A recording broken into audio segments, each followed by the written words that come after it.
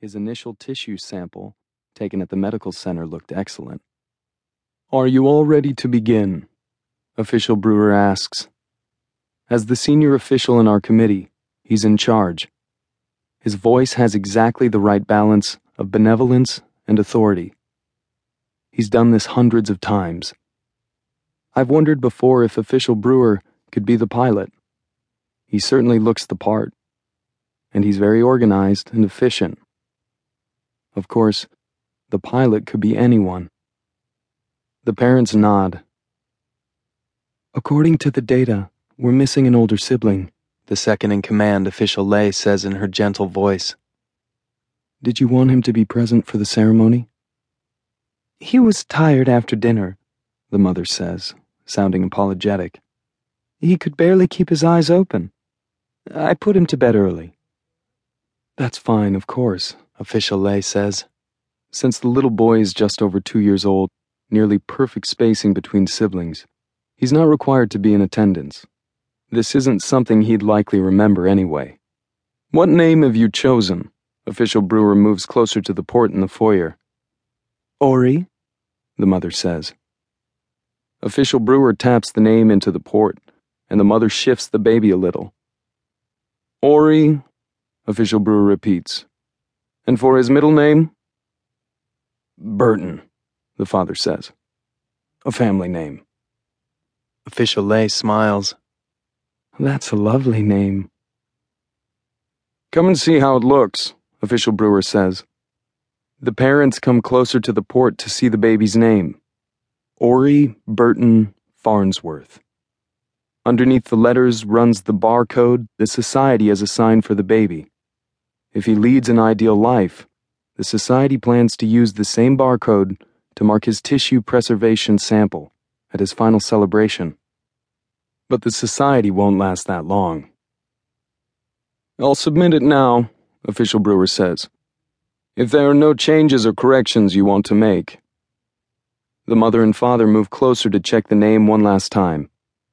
The mother smiles and holds the baby near the port screen, as if the baby can read his own name. Official Brewer looks at me. "Official Caro," he says. "It's time for the tablet." My turn. "We have to give the tablet in front of the port," I remind the parents. The mother shifts Ori even higher so that the baby's head and face are clearly visible for the port screen to record. I've always liked the look of the little disease-proofing tablets we give at the welcoming day ceremonies. These tablets are round and made up of what looks like 3 tiny pie wedges. 1/3 blue, 1/3 green, and 1/3 red. Though the contents of this tablet are entirely different from the 3 tablets the baby will carry later, the use of the same colors represents the life he will have in the society. The disease-proofing tablet looks childish and colorful. They always remind me of the paint palettes on our screens back in first school. The society gives the tablet to all babies to keep them safe from illness and infection. The disease-proofing tablet is easy for babies to take. It dissolves instantly. It's all much more humane than the inoculations previous societies used to give, where they put a needle right into a baby's skin. Even the Rising plans to keep giving the disease-proofing tablets when they come to power, but with a few modifications. The baby stirs when I unwrap the tablet. "Would you mind opening his mouth for me?" I ask the baby's mother. When she tries to open the baby's mouth, the baby turns his head, looking for food and trying to suck. We all laugh, and while his mouth is open, I drop the tablet inside. It dissolves completely on his tongue.